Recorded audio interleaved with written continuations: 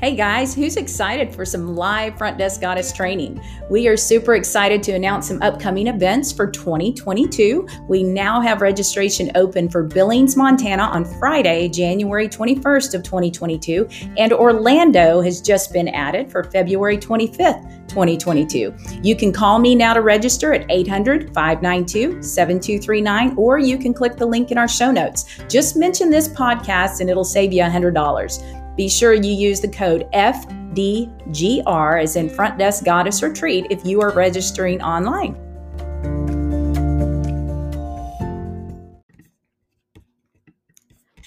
Welcome to the Front Desk Goddess Diaries. My name is Amy and I'm a personal practice coach for the Brady Group, and I've been in your shoes. I have the pleasure of working with dental practices across the globe, and you know what I've discovered? We all have had the same challenges, and I'm super excited to share wisdom that I've gained from great dental practices just like yours. So today we're going to discuss maybe the real reason why we might be struggling with follow through. See, as a personal practice coach, I have the opportunity to meet with dental offices on a regular basis, and in most cases weekly or sometimes every other week. And when we start to work on, maybe if we're in the first three to 6 months, and we start to work on incorporating systems, especially those that require us to change the way we communicate with patients, we get in our own way.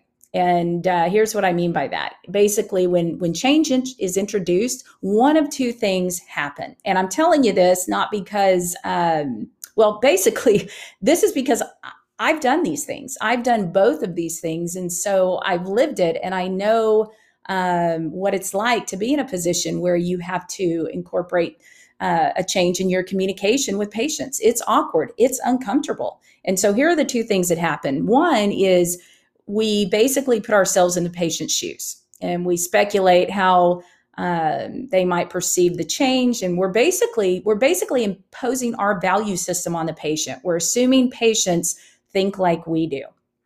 Or number two, the second thing is we complicate things when we're faced with change.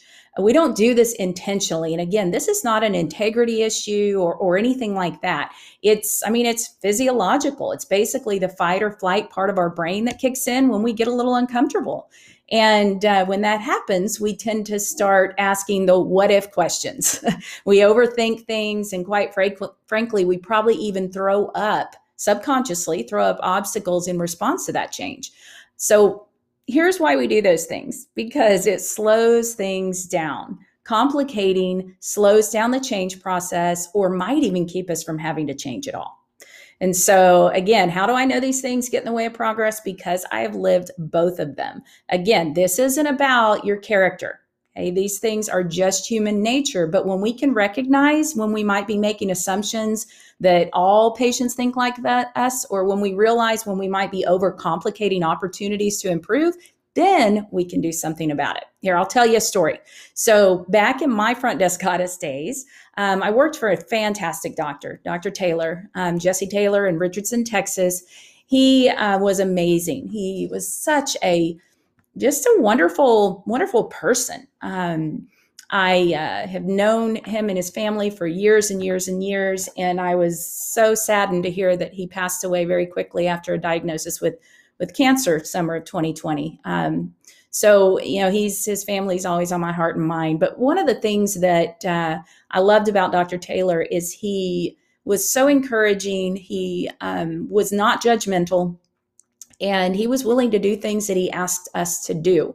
But in the beginning, when I was working for Dr. Taylor and he wanted us to start collecting the patient's financial commitment when they scheduled their reservation, I was horrified.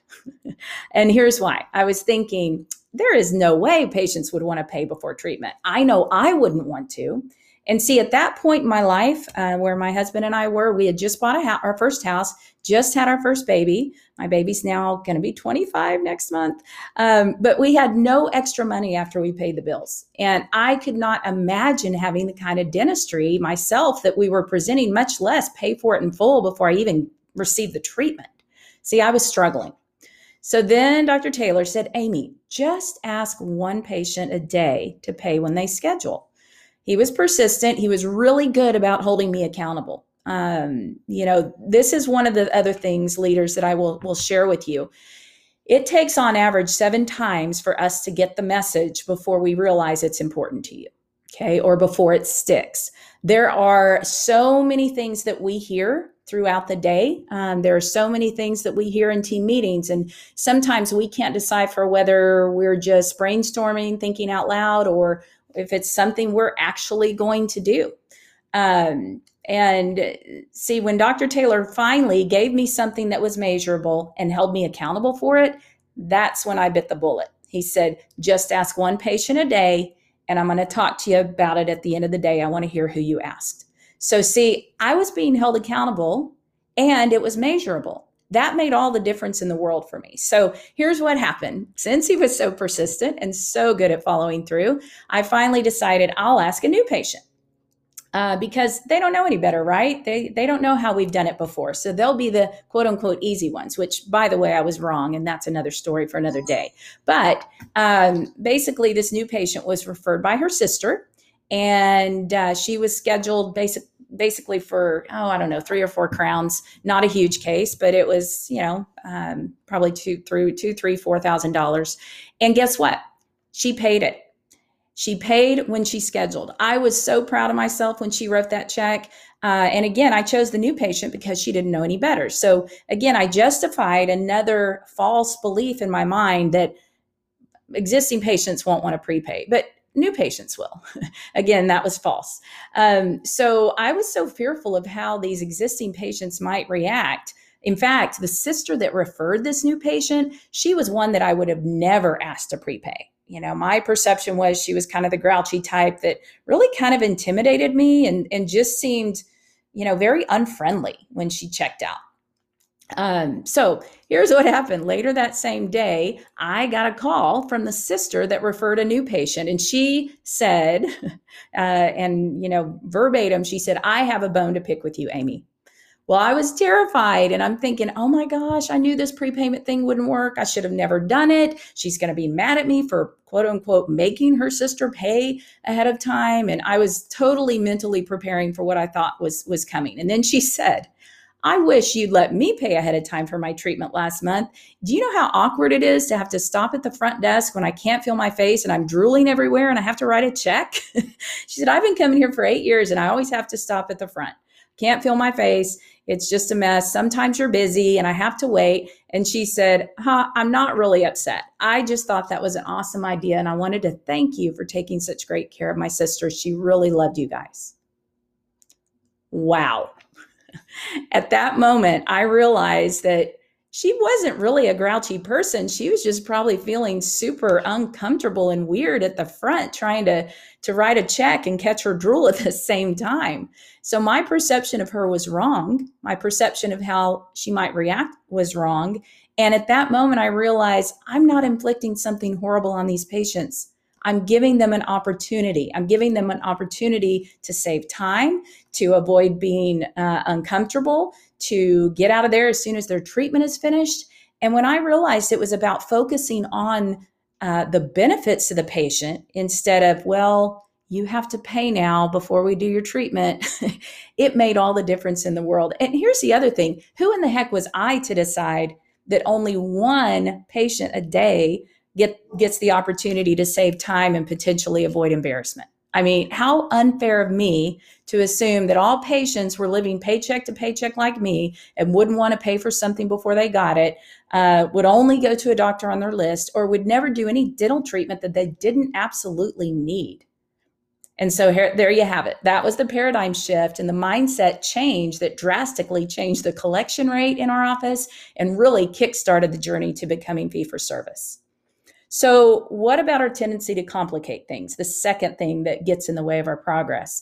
I'm guilty of that as well. See, when our doctor was encouraging me to start pre-collecting, I had all these prefab excuses.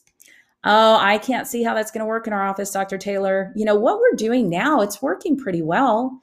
I mean, what if the treatment plan changes, or what if the patient changes their mind? Then we're going to have to reimburse them. What if we lose patients over it? What do we do if the patient calls to schedule and they're not physically in the office to pay?" This is going to take a lot of time to implement, and I'm overwhelmed as it is. Maybe we need some help. So I was constantly looking for data to justify and reinforce my made up excuses by assuming all patients were like me. I just didn't have a whole lot of confidence in communicating with patients a change. Honestly, here's the thing, guys. I was expecting failure. In fact, I subconsciously was kind of hoping for a failure so that I would be right. So, in order to make progress, what I realized is we all have to sincerely believe that we can achieve the vision for the practice.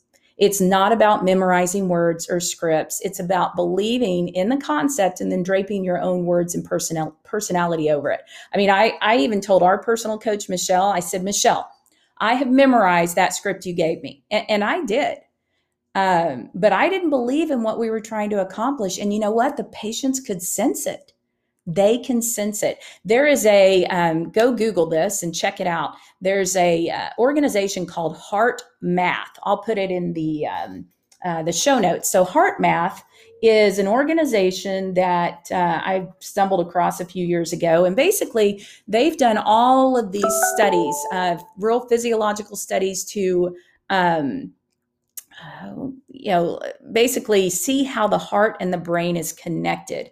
And I'm probably going to mess up some of the science here, but in a nutshell, there are these electromagnetic waves or whatever that are sent out from our body physically. People can feel it. They say within a 10 or 12 foot radius that when what's in our heart and what's in our brain are not the same, people sense it.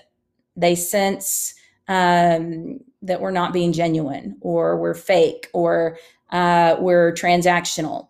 You can sense that. I mean, think about somebody with a script over the phone when you're calling with an issue with your cell phone. This happened to me a while back, and the person said, well, Mrs. Drury, I am so sorry that you're dealing with this problem. I can assure you that we'll be able to help you. And I said, okay, great. Here's what's going on. I have to push speaker to be able to hear people on my phone. I can't talk to them without speaker. And the person said again, oh, Mrs. Drury, I am so sorry you're dealing with this. We will, and it was just like, oh my gosh, is this a robot or is this a real person? And so we have to believe in our heart that it's the right thing to do. Otherwise, if we don't believe it, it's not going to work, guys. And so we all have to believe it. And, again, looking at the practices that I get to work with, week after week, many of them are a lot better than I was back in the day. And what I've discovered is that those that experience swift progress are actually taking a leap of faith. They are okay being vulnerable. And sometimes this is an individual thing, but most of the time it's a team thing. And again, here's what I've discovered. Why is it easier for them to become vulnerable when it's not for others? And here are the components that we recognize. Number one, trust. There's a trust amongst the team. There's a healthy trust. It's mutual. And it creates this healthy culture without any hidden agendas. People are on the same side. They're unified. And, that happens because there's clarity. Okay, there's clarity in what we're doing, what we're trying to accomplish. And so that brings unity. Because there's a healthy culture as a foundation, there's freedom to fail. See, mistakes are not just okay, they're actually encouraged. I think sometimes when we don't want to make a mistake or we're afraid to fail, that's really unhealthy, and we're probably not going to make much progress. Here's the other thing I noticed with the practices that make pretty swift progress is the leader goes first. See, when we see our doctors or our leaders intentionally putting themselves in a vulnerable position as team members, we're a whole lot more likely to do the same. You can't expect your team to get uncomfortable if you're not willing to go first. The team is only going to go as far as the doctor. You also have to have time to practice. That's what these great ones do, is they have dedicated time away from patients. They haven't added to their schedule. They've worked it into their schedule to work on the practice and build their skills. It's like my daughter, she took piano lessons from kindergarten through 7th grade. And what we discovered in 7th grade is she didn't have time to practice. And Mr. Carmichael, her poor piano teacher, I would take her to practice, and I knew she hadn't cracked her books. She hadn't touched that piano. And it wasn't her fault. I mean, as parents, we tend to cram our kids' schedules, chock full. But it was so frustrating for Mr. Carmichael. He would sit down with her and say, now, Emily, we're going to have to start at the beginning again. You're wasting your mom's money because you're not practicing. We can't make progress if you're not working on what we did last week in between your lessons. And that's exactly right. If you don't take time to practice, you're wasting your money. Bottom line. And if you don't take time to practice, you're not going to change. You have to put it on your schedule. You can't just say, oh, if we have some spare time, or if a patient cancels, yada, yada. Those are great times to do it as well. But you have to schedule time to practice. The other thing these great practices do is they hold each other accountable. See, if you talk about incorporating change and you fail to set a time frame and target date to follow up, it won't happen. See, Dr. Taylor said, Amy, I want you to pick one patient a day to pre-collect from. And when we have our evening huddle, I want you to tell me who it was. Okay.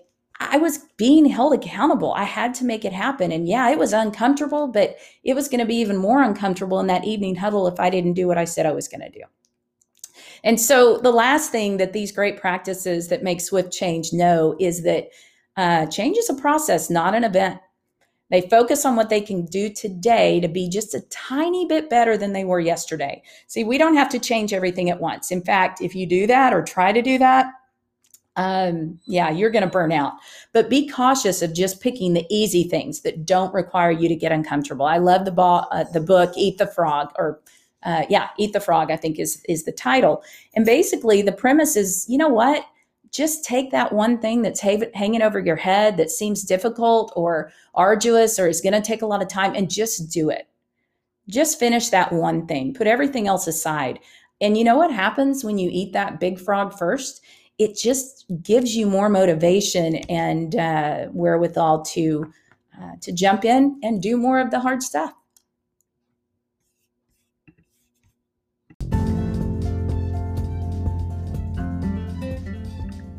We'd be honored if you would subscribe to the Front Desk Goddess Diaries, rate our podcast, and share it with your friends. From one goddess to another, this is Amy signing off.